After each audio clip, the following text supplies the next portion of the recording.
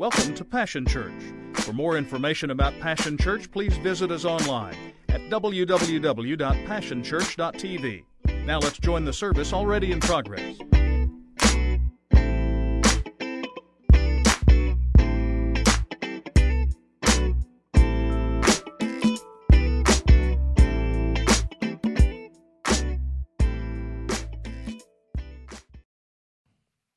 And he says to us, "Be you holy, even as I am holy."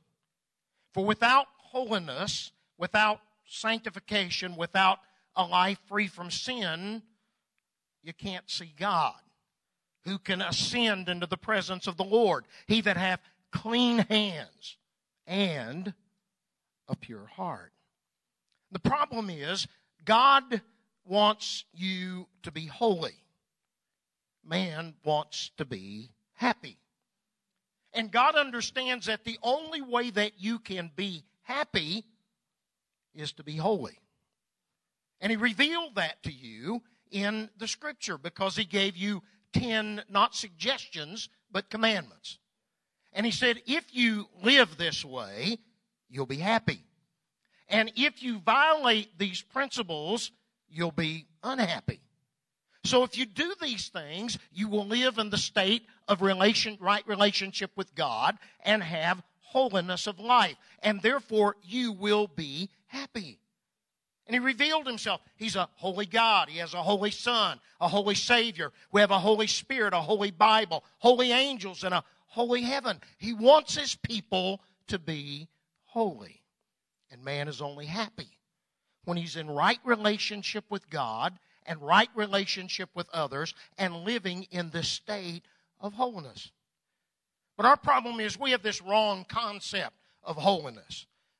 When we say the word holy or holiness, our mind immediately goes back to old-fashioned tent meetings, sawdust days, revival meetings.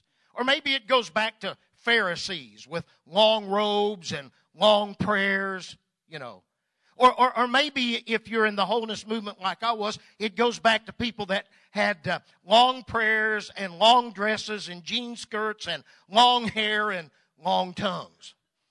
Maybe that was your concept of holiness. Maybe it was rules, no drinking, no dancing. We used to say no mixed bathing. I never wanted to bathe with anyone else anyway, but we would use that term for swimming, And so it was taboos and convictions. And basically it was this attitude of, if you're holy, you can't have any fun. And we'd make these little cute statements like, I don't smoke, I don't chew, and I don't go with girls who do. Lips that have touched wine will never touch mine. So we got this concept of what holiness really is, and we have usually associated with people that are judgmental and critical, and we don't understand what biblical holiness is really about. And so, there's no way I can do these core doctrines in 30 minutes. You understand that? We act as if holiness was either outdated or something that characterizes only a small part of our lives. We are rapidly forsaking our historical commitment to holiness. Recent polls show that now in the church, we are in step with American culture in the practices of divorce, spousal abuse, extramarital sex, pornography, consumption, materialism, and racism, just to name a few. While we tip our cap to the importance of holiness, many in our culture don't view us as morally different in any other way than them. And it goes back to the fact that we don't understand what biblical holiness is really about. And so how do I address and deal with we prayerfully value holiness? Well, I tried to do this once here before, and I looked at my old notes, and it would take probably an hour and a half to do all those notes. I could take the historical approach and tell you about our historical relationship with Methodism and the holiness movement of the 1800s, and how that John Wesley preached about Christian perfection and holiness, sanctification as a distinct, definite, instantaneous second work of grace in the heart of a fully justified believer. But you probably wouldn't want to hear about the 1800s. So I could just tell you to read the booklet on our core values, and I hope you will, because that lesson on We Prayerfully Value Holiness was written by my friend Gary Yates. And it's one of the best dissertations on what holiness, biblical holiness is that you'll ever read. Or I could send you to www.iphc.org. And you could pull up the January Experience magazine, and you could read the article by our presiding bishop, Doug Beecham, as he, in a concise way, talks about what biblical holiness really is.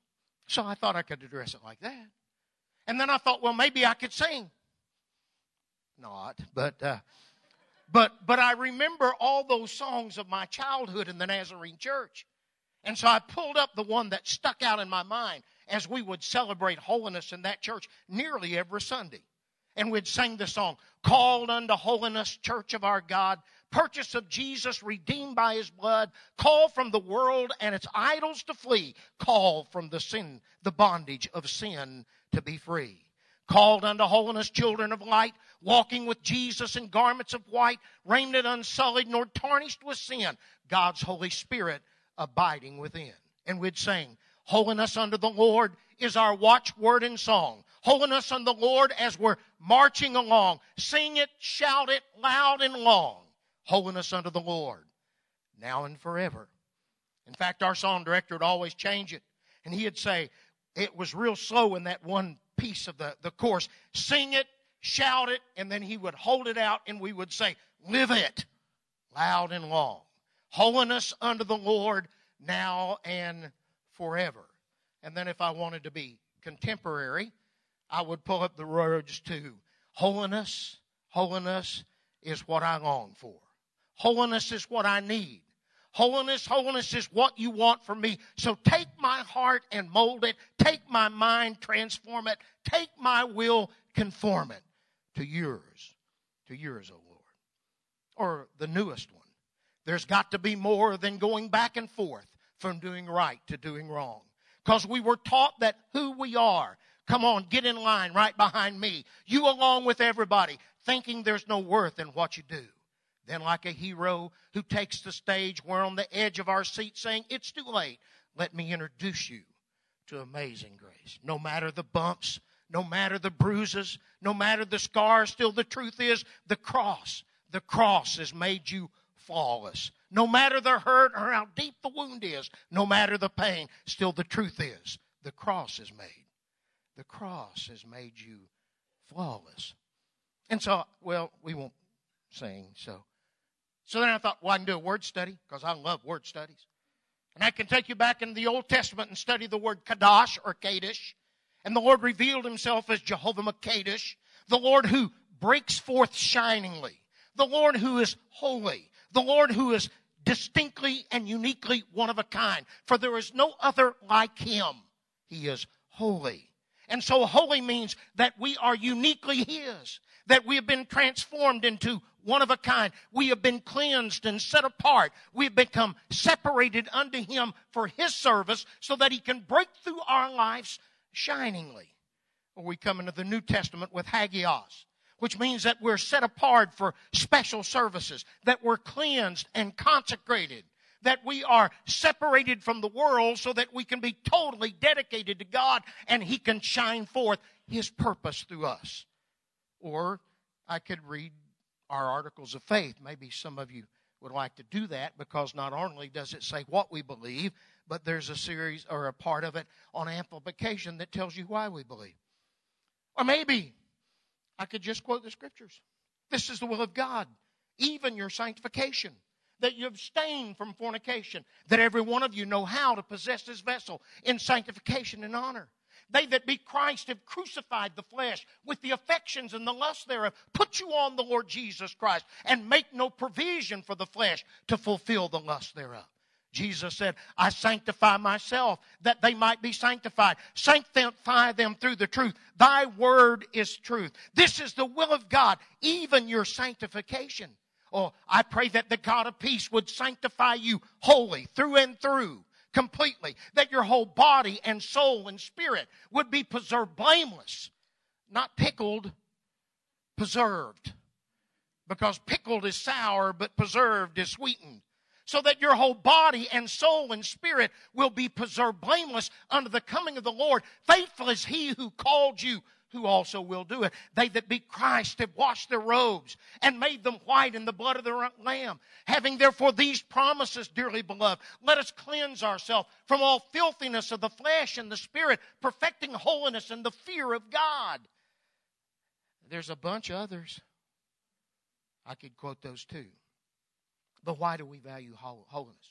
Because holiness is an experience called sanctification. It is a cleansing of our old man and a consecration of ourselves to God. It is an inward and an outward work. It is a choice between not what's good and evil, but what's good and what's best. It prepares us to live. It prepares us to serve. It prepares us to receive the Holy Spirit. It prepares us to live eternally. It is a complete work. It is God's will. But why do we value it? Well, I came up with two things. First of all, because it shows us our right relationship to God with the cross, through the cross. And secondly, it gives us the ability to live a new way, inside out.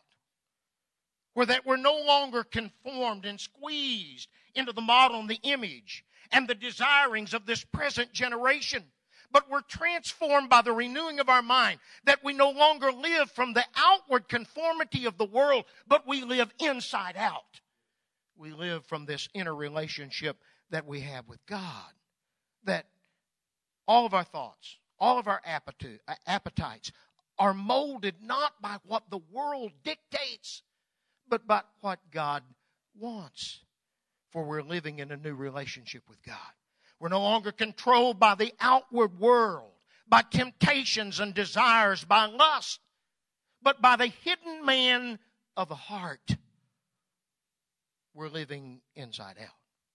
And so to explain this reason we value holiness, let's look at our relationship with the cross. Because you see, first of all, we come to the cross. The Christian at the cross is salvation. And I wrote in your notes that you have in your hand the scriptures in Colossians 1, 13, 14, 20, 22. Literally, he says, what you need to understand is that you're redeemed by the shedding of his blood. That through his death on the cross, you now have redemption and salvation. That the only way that we can come to know God is through what God did for us in his Son on the cross. And we all come at the cross. And it is at the cross that we meet Jesus. It is at the cross that we find salvation. And the cross is the same for everyone. Because at the cross there's neither male nor female, Jew nor Gentile, bond nor free, but we're all one in Jesus Christ.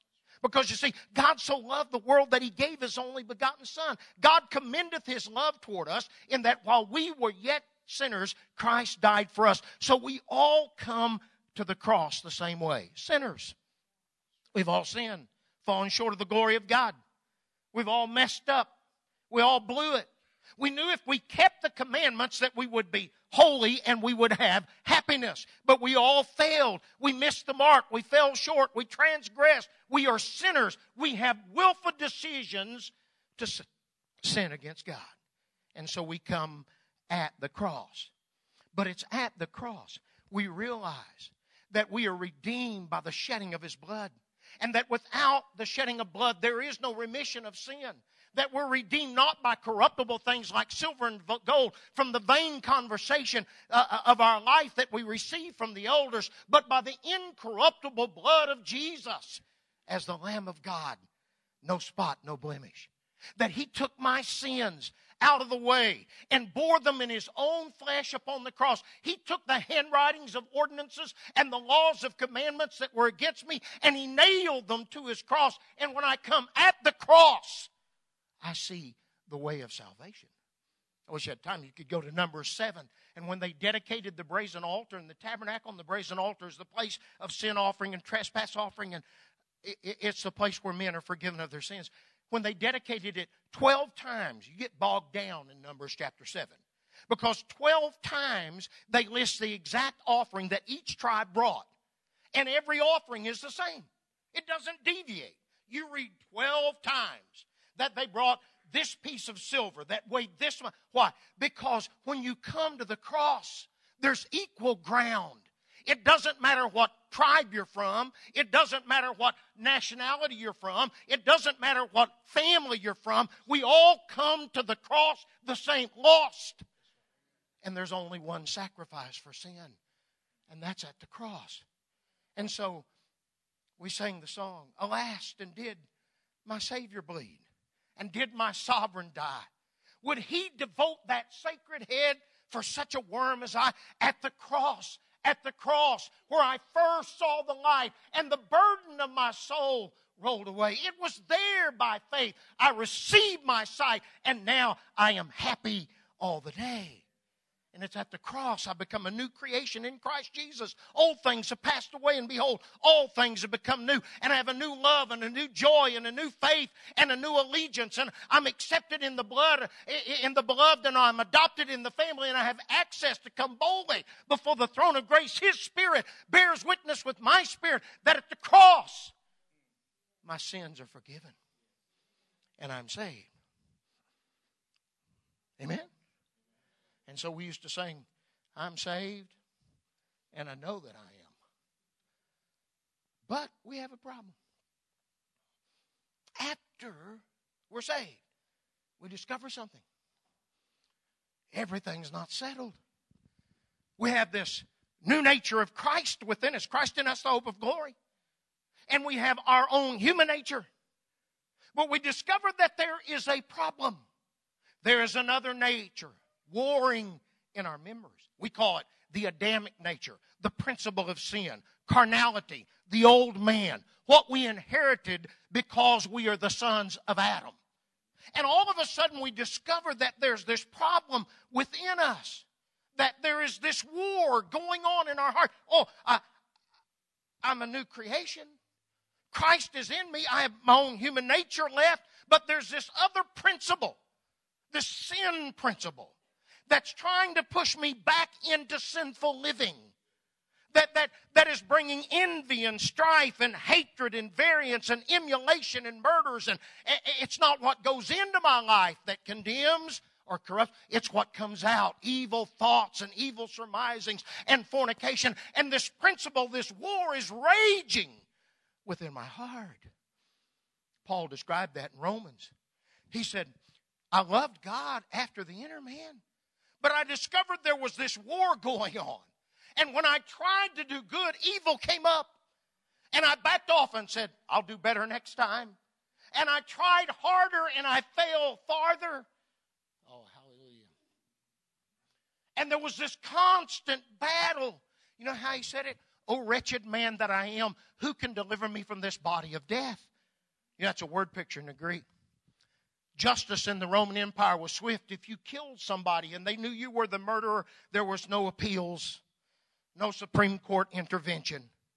Many times they would take the body of the person you murdered and they would tie that body to your body, face to face, hand to hand, foot to foot. And the punishment was you would bear that dead corpse until the corruption of that rotting flesh entered into your own life and you died as well. And that's what Paul's describing. He said, I have this wonderful new nature of Christ, but there's this old war going on. And I'm carrying about this body of death that I inherited, this body of sin, this sin principle that I got from Adam. And I'm a wretched man. Who can deliver me? Who can cut the bands? Who can set me free? And he said, I thank my God through Jesus Christ our Lord. So when Jesus goes to the cross, he doesn't go just so that you can be saved, but so that you can be sanctified, cleansed, separated.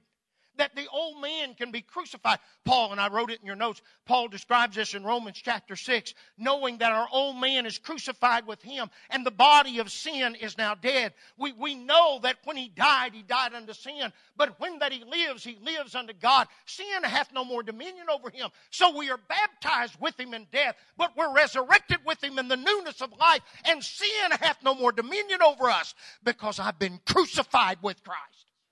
Listen to what Paul says in Galatians. I didn't just come at the cross.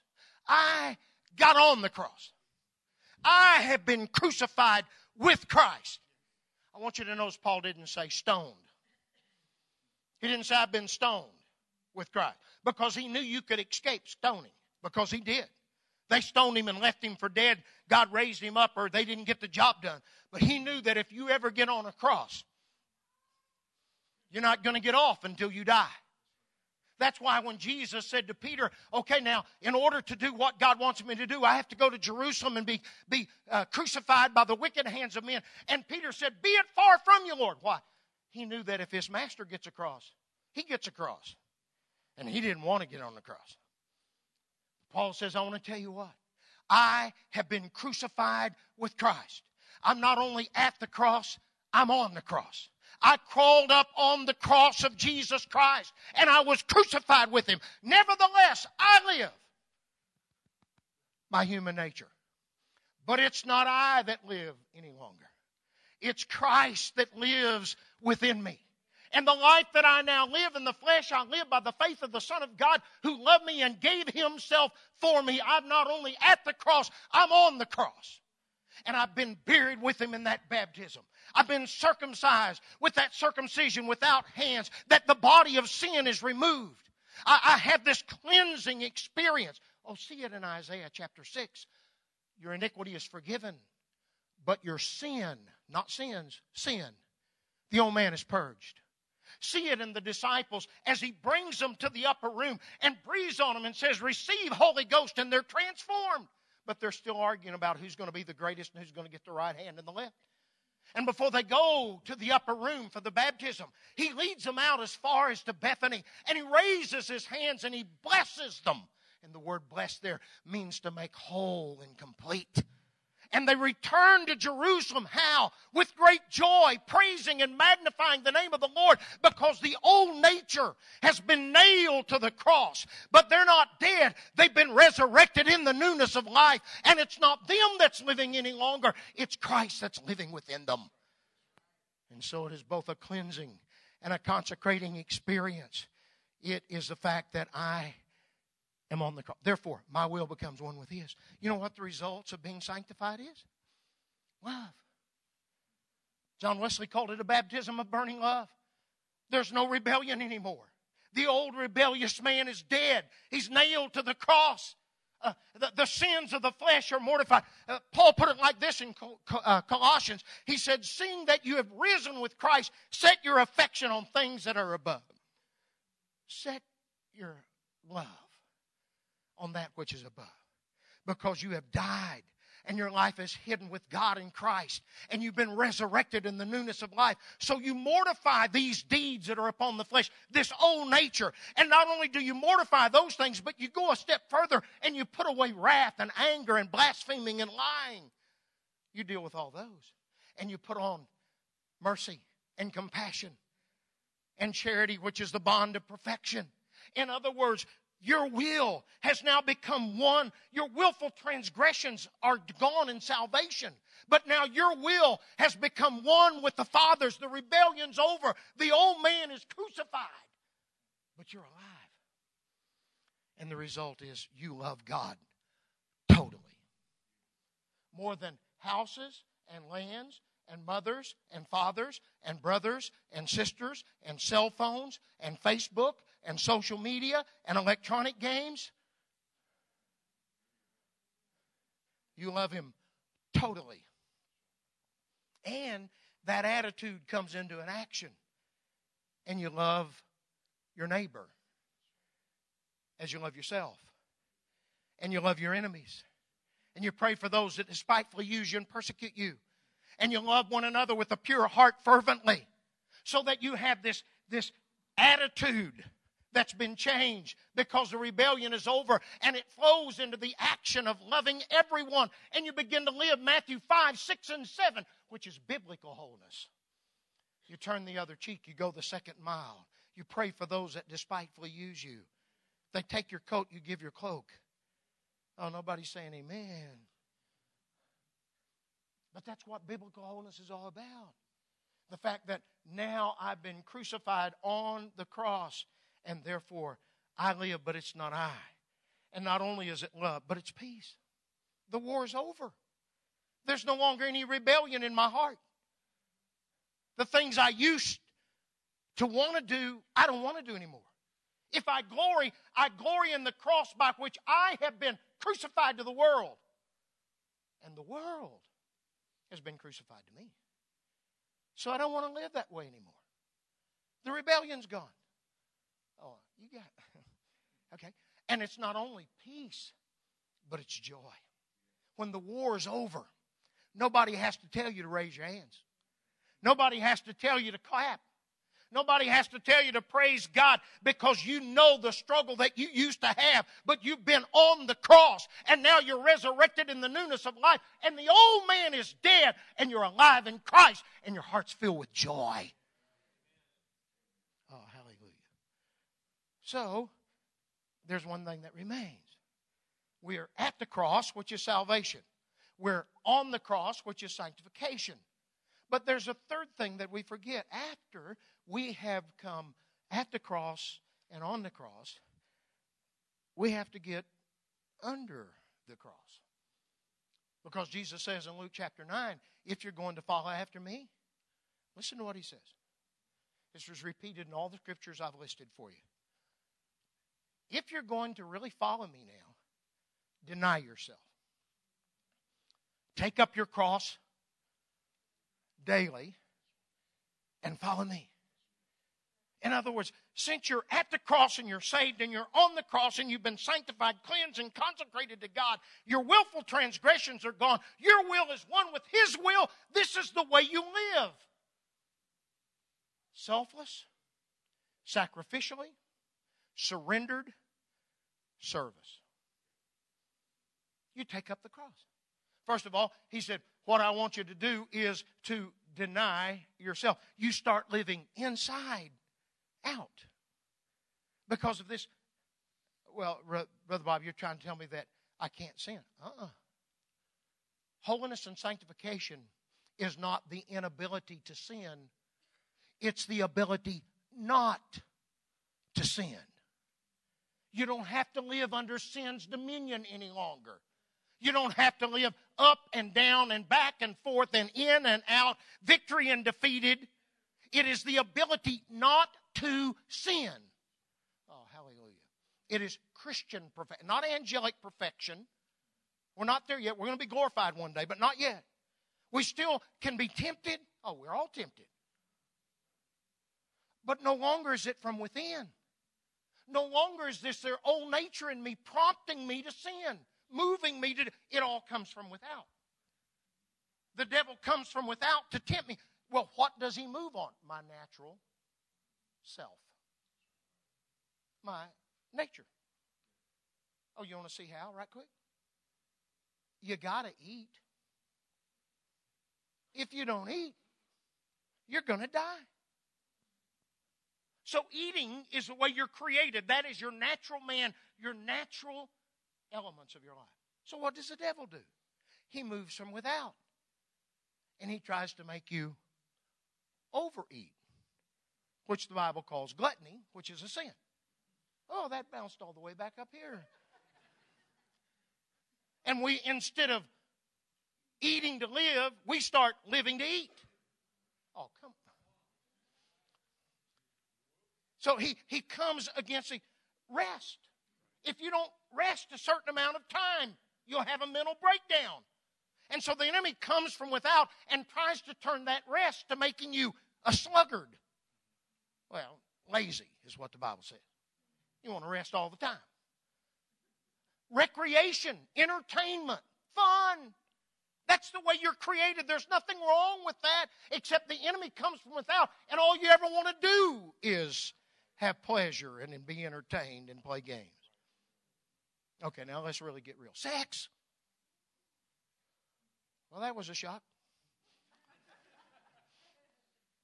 It's the way you're created. Nothing wrong with sex. You're male and female because He created you that way, with natural and normal desires that we call a sexual desire. Nothing wrong with that. But the enemy comes from without and tries to twist and pervert it, to take it out of the context God intended, which is one man for one woman forever. Amen. I'm preaching better than you're shouting, I know that. And so he tries to twist it to pornography, the lust of the eye, the lust of the flesh. He tries to twist it to homosexuality or any other perversion. He tries to take it away from what God intended it. So no longer are we tempted from within. The old man is dead. But the enemy moves from without and tries to draw us back into sin through the lust of our eye, the lust of the flesh, and the pride of life. He tries to turn our ambition and our desire to have excellence into pride of life and self-aggrandizement. But we don't live that way anymore. We shun the appearance of evil. Amen. If it appears evil, we don't have anything to do with it. We eschew evil, the King James said. You know what that means? Literally, Paul said, and when evil comes in stage right, you go out stage left. Abhor that which is evil. Because what the word abhor means, that something stinks so bad you avoid it. And sin is such a stinky element that we avoid it. Amen.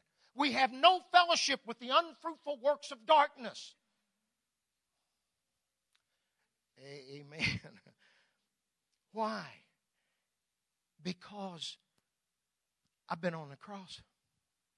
And the old man is dead. And my life is filled with love and joy and peace. And the life that I'm now living, it's not me, but it's Christ that's living within me. And I don't want to do anything that would break that relationship. Do I?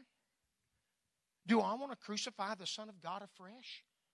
Bring Him to an open shame? Do despite to the blood of the covenant by which we were sanctified? No. I don't want to have any fellowship with anything that's going to destroy that right relationship in my heart with God. So if it's evil, appears to be evil, I flee also youthful lust that war against the soul. I run away from it. I no longer have fellowship. And I know you're looking at me and you're saying,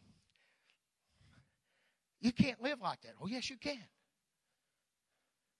Yes, you can. But if you live like that, you'll miss out on what? What am I going to miss out on? Oh, I was saved and sanctified and baptized with the Holy Spirit in 1964. So I missed out on the sexual revolution. Thank God. I missed out on disease and broken relationship and divorce. And by God's grace, 51 years of committed marriage. I missed out. I missed out on the drug culture. Thank God. I missed out on movies. Because I don't go. And I don't go because it's a conviction within me that comes out of my childhood experience in the Nazarene church and the little hometown that I lived in. I know they've changed, and we only had one theater, and everybody knew if you went, and they knew what you watched. And I know we don't live that way anymore, but I don't go. But you know what I missed out on? Adult language. Oh, I really want to sit in a small auditorium with another 150 people and hear people dropping F-bombs and taking the name of my Lord in vain. I really missed out on that. Oh, come on, you guys are... I really missed... You know what I missed out on in movies? Adult content. Which is gratuitous violence and sex and nudity and people copulating on the screen. That's what I missed out on. Oh, now, if you can sit there and not be tempted, I want to talk to you after service because you're a better person than I am. And you know what the Bible says? You shall not tempt the Lord your God. And if you go somewhere, you do something, you place yourself in a situation where you know you're going to be tempted, and you do it anyway, and say, God, keep me, guess what? he ain't going to do it. Because you've opened yourself up to the devil. And the Bible says, give no place to the devil. It's kind of like the story I heard of an old bishop and a young preacher. And the young preacher came to him in tears and said, oh, you're 83 years old and you've lived for the Lord all this life. And I'm really struggling with temptation and the lust of the flesh. And I'm seeing things that I shouldn't be seeing. And I want you to tell me at what age does all that go away? And the 83-year-old bishop looked at him and said, Sonny, when I get there, I'll tell you. Friend, I missed out on all that. Society says we're maimed and we're deformed, but Jesus said it would be better to enter into the life with one eye gone and one hand off and one foot off than to go into hell whole. There's a way that you can live. We're not only at the cross and under the cross, on the cross, but you're under the cross. And your will becomes one with His. And so if anything is immoral, you don't do it. If it's immoderate, let your moderation be known to all men. All things are lawful, but all things are not necessary. All things are lawful, but I'm not going to be brought under the power of any. I've tasted the goodness of God and His mercy. I know His love and His joy and His peace, and I don't want to go back to any of the weak and beggarly elements of this world. And if it's immodest, I don't have anything to do with it. Because I no longer live by the outward adorning, but I live by the inner man of the heart. And so I'm not only at the cross, I'm not only on the cross, but I'm under the cross. And I've given you a little card in your book, and it says, should I or shouldn't I? And it'll help you to decide what you should or shouldn't do. The tests are right there. What does God's Word say? Specifically, if God says no, all your prayers are not going to make it right. What does God say in a general way? Shun the appearance, eschew evil. If it appears to be evil, avoid it. If it's immodest, leave it. What does the Holy Spirit say? He leads you and guides you into all truth. So, what is the Holy Spirit saying in your heart? Does He convict you of what you're doing? That's His job, to convince you of sin and righteousness and judgment. Okay, quickly. What and how does it affect you? Let peace be the arbitrator in your heart. Are you at peace? It is God that is within you now, both the will and to do of His own good pleasure. Work out your own salvation. But listen to how He says it, work it out. With fear, awe and respect and reverence for God, and trembling, scared, fearful, shaking, lest you would do anything to break your relationship with God. How does it affect you? How does it affect your brothers and sisters, saints? Because if your liberty causes somebody else to stumble and fall, would you destroy a brother or sister in Christ by your own liberty? Therefore, Paul said, if I'm eating meat, and my meat, eating meat in liberty, destroys my brother's relationship with God, I'll not eat any meat as long as the world lives. Because I'm not going to destroy another saint by something I'm doing. I don't have time to even go into that. How does it affect sinners? Do they think it's wrong? Do they think you're being hypocritical? You have to answer those questions. If you're under the cross. And then finally, how does it affect your ability to witness?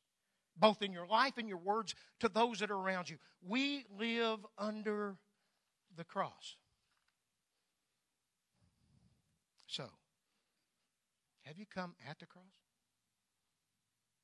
Have you got on it? Are you dead? I've been crucified. But now I live. But it's not really me. It's Jesus. He's living within me.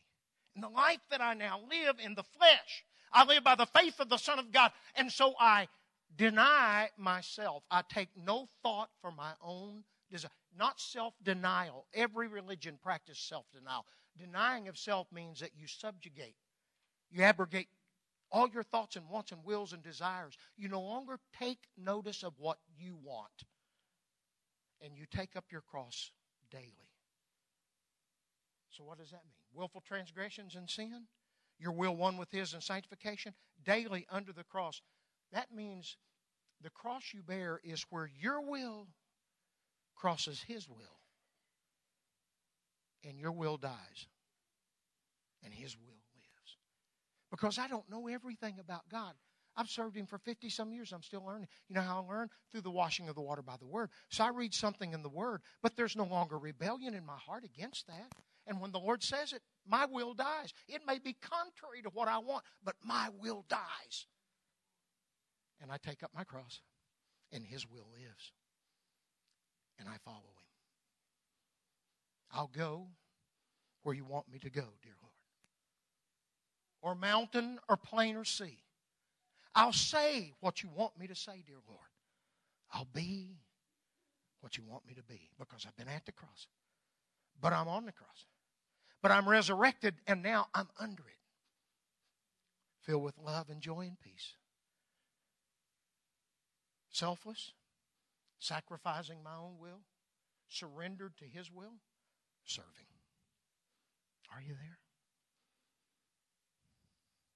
There's a song, and I close. There's a song. And it says, must Jesus bear the cross alone, and all the world go free? No, there's a cross for everyone. And there's a cross for me. But that's not the original. The original, of course, said this: must Simon bear his cross alone, and all the rest go free? No, every saint of His will find his own. And there's one for me. I want you to stand.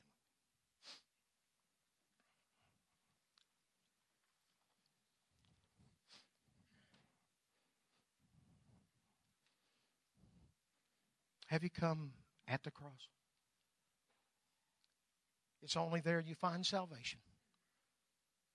Have you gotten on the cross? How do you do that, Brother Bob? Same faith that brought you to the cross.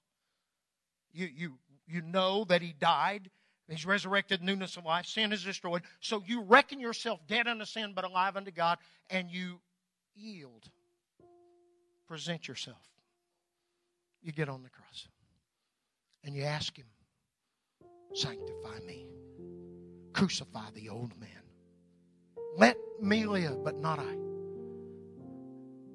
Live within me. And then when you come off the cross, you pick it up. Selfless, self-denial, sacrificially, surrendered, serving, going, being, doing, living like He wants. There may be somebody here right now. You've never come at the cross to find Him in the forgiveness of your sins, your willful transgressions, nailed to the cross, a new creation. You could come this morning because the cross is ever here. Maybe some of you have never been on the cross. You've never been sanctified. There's still that war going on. Rebellion in your heart. You can crawl on the cross with Him. He'll resurrect you in the newness of life. But I want to ask you a personal question. Are you under it? If you're His follower, you have to deny yourself, take up the cross daily, and live under it. And follow Him. I've asked a couple of helpers to come. I know we're running out of time. But I sense in my heart that some of you need to get under the cross. You've been on, but you're not surrendered and under. And what I did was just made a crossbeam.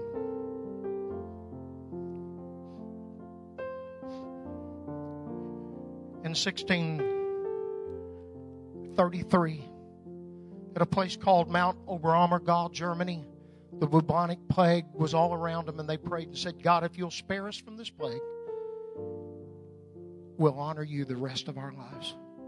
And in 1634, the whole town put on the Passion Play of Jesus because He spared them from the bubonic plague that was destroying that world. And every year after that, the whole community would turn out and they would put on the Passion Play of Jesus' life. The whole community. And they did it year after year after year, and finally now it's gone on for centuries, and now they're just doing it on 0 years. They did it in 2010. They'll do it in 2020. It's become a tourist attraction. People all over the world come to see that play. And some Americans were there, and they watched the performance of that Passion play and the man who played Jesus. After it was over, it's a town, so you get to be with the characters and the people. They're just townspeople. And the American man went back to the man that played Christ. And he said, "Oh, honey, here's a cell phone. Take pictures. We're gonna show these pictures, and we will really thrill our friends, and we'll really show them." And he said, "It's got to be a dramatic picture." And all of a sudden, he saw the cross that the man bore in the play lying over on the side, and he ran over and he's going to pick. He said, "I'm going to put this on my shoulder, and I'm going to stand next to the guy who played Jesus. Take my picture." And he grabbed the cross. He couldn't pick it up off the ground. He was startled. He said, "I thought it would be a prop. I thought it would be cardboard or paper mache or styrofoam." He said, "Why in the world would you torture yourself by trying to lift this heavy cross?" And the man that played Jesus looked at him and said, "Sir, if I don't feel the weight of his cross, I can't play his part. And if you don't feel the weight of his cross, you can't live out the life he wants you to live. Are you under it?" And so I just made a crude one. It's heavy. And I wonder if you want to get under his cross. Before you leave today, at, on, and under. And if you do, I'm going to ask you to come. There's one on each side. And while they sing and we pray, this is my commitment, Brother Bob. I've been at, I've been on. But now I'm surrendered. Not my will, Lord, but thine be done. And I'm going to pick up his cross. And I'm going to live daily under. And you're just going to walk right across here from one side to the other. And somebody else will take the cross. Are you willing? Is anybody here that wants to bear his cross? Must he bear it alone? No. Every saint of his will find their own. And there's one for me. If you want to live under his cross, then I want you to demonstrate it this morning by faith. They're going to help you. I know it's heavy, but that's what it's supposed to be. And if you'd like to make a commitment right now in your own life to live under the cross of Jesus, denying yourself, taking that cross up and following him, I want you to come from right from where you are. And I want you to pick this up. And by faith, walk it right over there. I'm going to get under his cross this morning. The war's over. My heart's filled with love and joy and peace. And I'm going to deny myself. And I'm going to take it up and follow Jesus. Some of you can come on this side. We'll have two lines going. But I want to be under his cross. I want the beauty of holiness in my life. And I want him to live his life through me. I want him to live his life through me. Obey the Lord right now.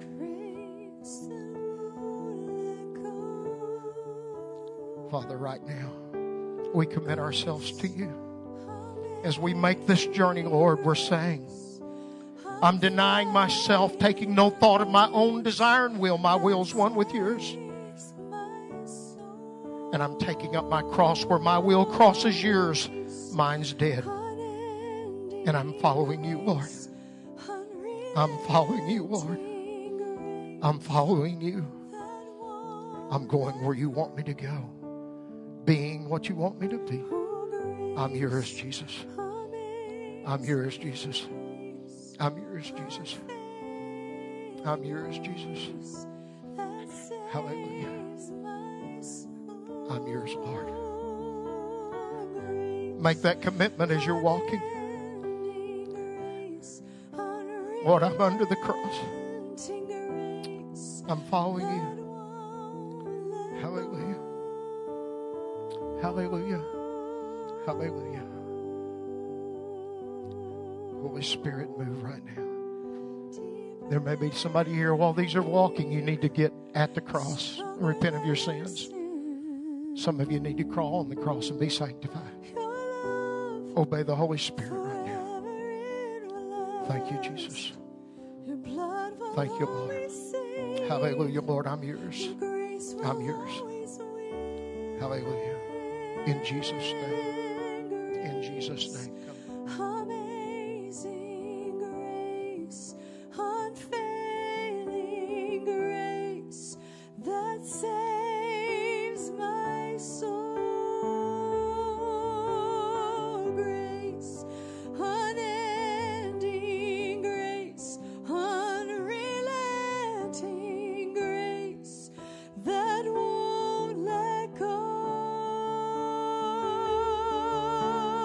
Grace, amazing grace, unfailing grace that saves my soul. Grace, unending grace, unrelenting grace that won't let go.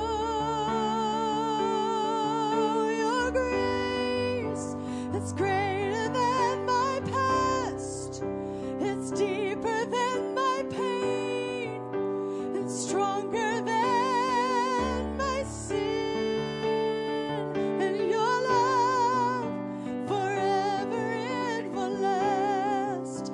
Your blood will always save, and grace will always win.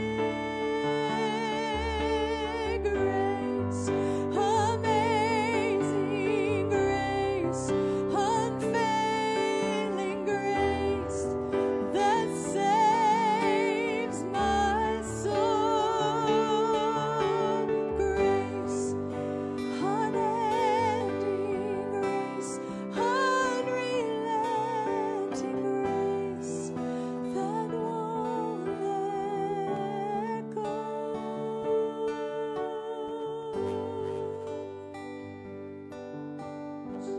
Lord Jesus, God, this morning, I pray that you'd help us to get to the cross, God.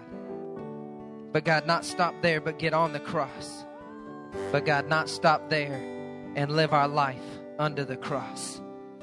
In the mighty name of Jesus, everyone said, amen. Well, you may be seated for just one moment. What an incredibly powerful illustration. If you didn't get a chance, those are going to stay right there. After the service is over, you can come and grab it and carry it.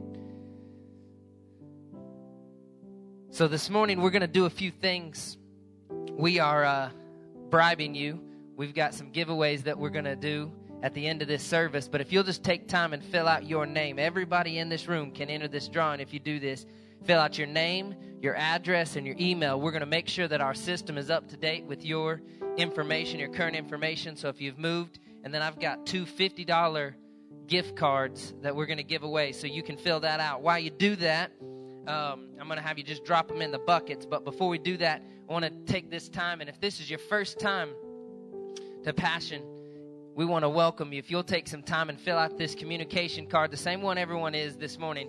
And if you would take it to Pastor Andrew back there in the back, he's got a special present for you. If this is your second time, then we welcome you as part of our Passion Church family. If you will see Pastor Steve, if you'll see Pastor Andrew, this is what happens when people try to talk to me. I don't know. I can't talk and look at the same time. It's just a problem. Men, we just struggle.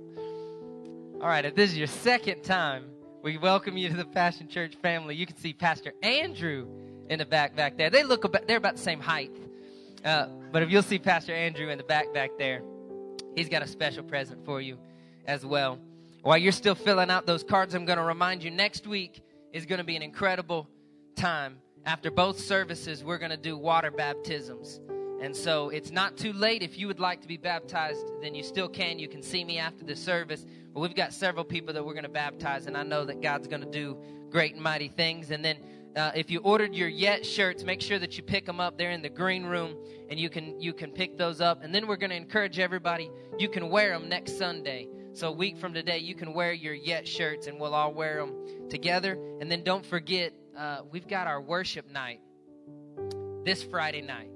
And we're going to just take a time, and we're just going to worship the Lord together. Amen. So make sure you make it time to come out to that. It's Friday night at 7 o'clock. So ushers, please come take up our morning tithes and offerings I know that you've been staying faithful because we've got some incredible things happening at Passion Church, but I encourage you to stay faithful in your giving.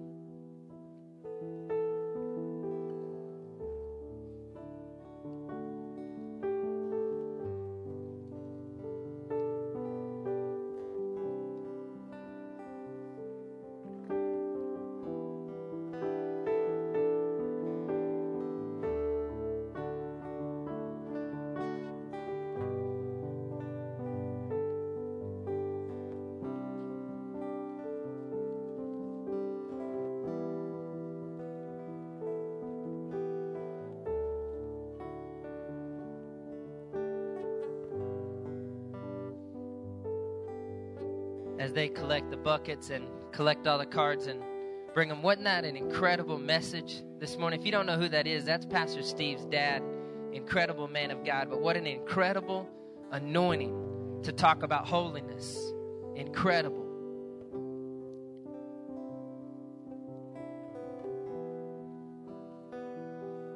I hope one of you guys win this gift cards, but secretly I hope I do too. So I'm really torn on how to pray at the moment.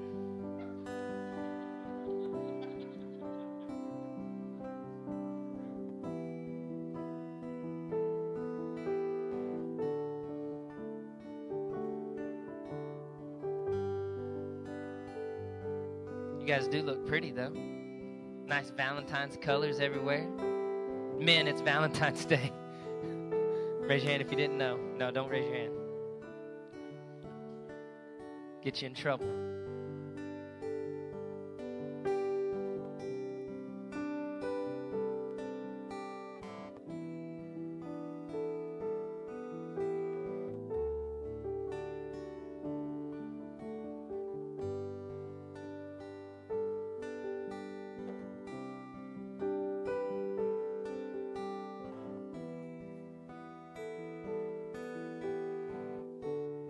All right, here they come.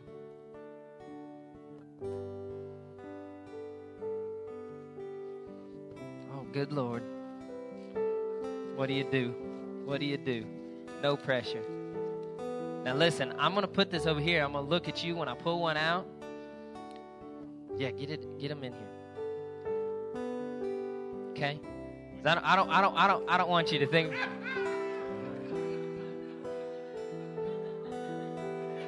Almost had to have Andrew. I'm going to get one. Oh.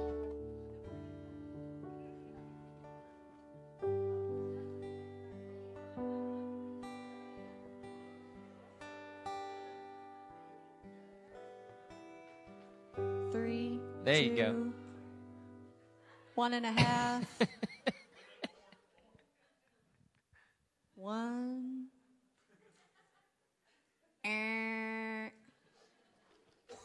All right, now they're all in here, so now we'll stir them all up. No pressure, right? We're going to pull out this one, and we're going to pull out one from real deep. Hold it right there. Right there, I feel it. Timmy, I can't read the last name. Timmy Ponder, maybe? Pointer. Timmy Pointer? Look at that, last minute right there. See, I shuffle them around. Bless you, sir. And Stephanie Brown. You're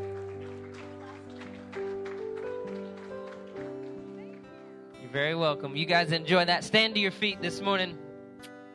Just want to say a prayer of blessing over you. Lord Jesus, thank you for the people that you've entrusted to Passion Church, God. Pray that you would anoint them, that you'd touch them, that you'd bless them, God. Let them live holy this week, God. Lord Jesus, pray that you would keep them safe and protect them in the mighty name of Jesus. Everyone said, amen. We'll see you Friday night.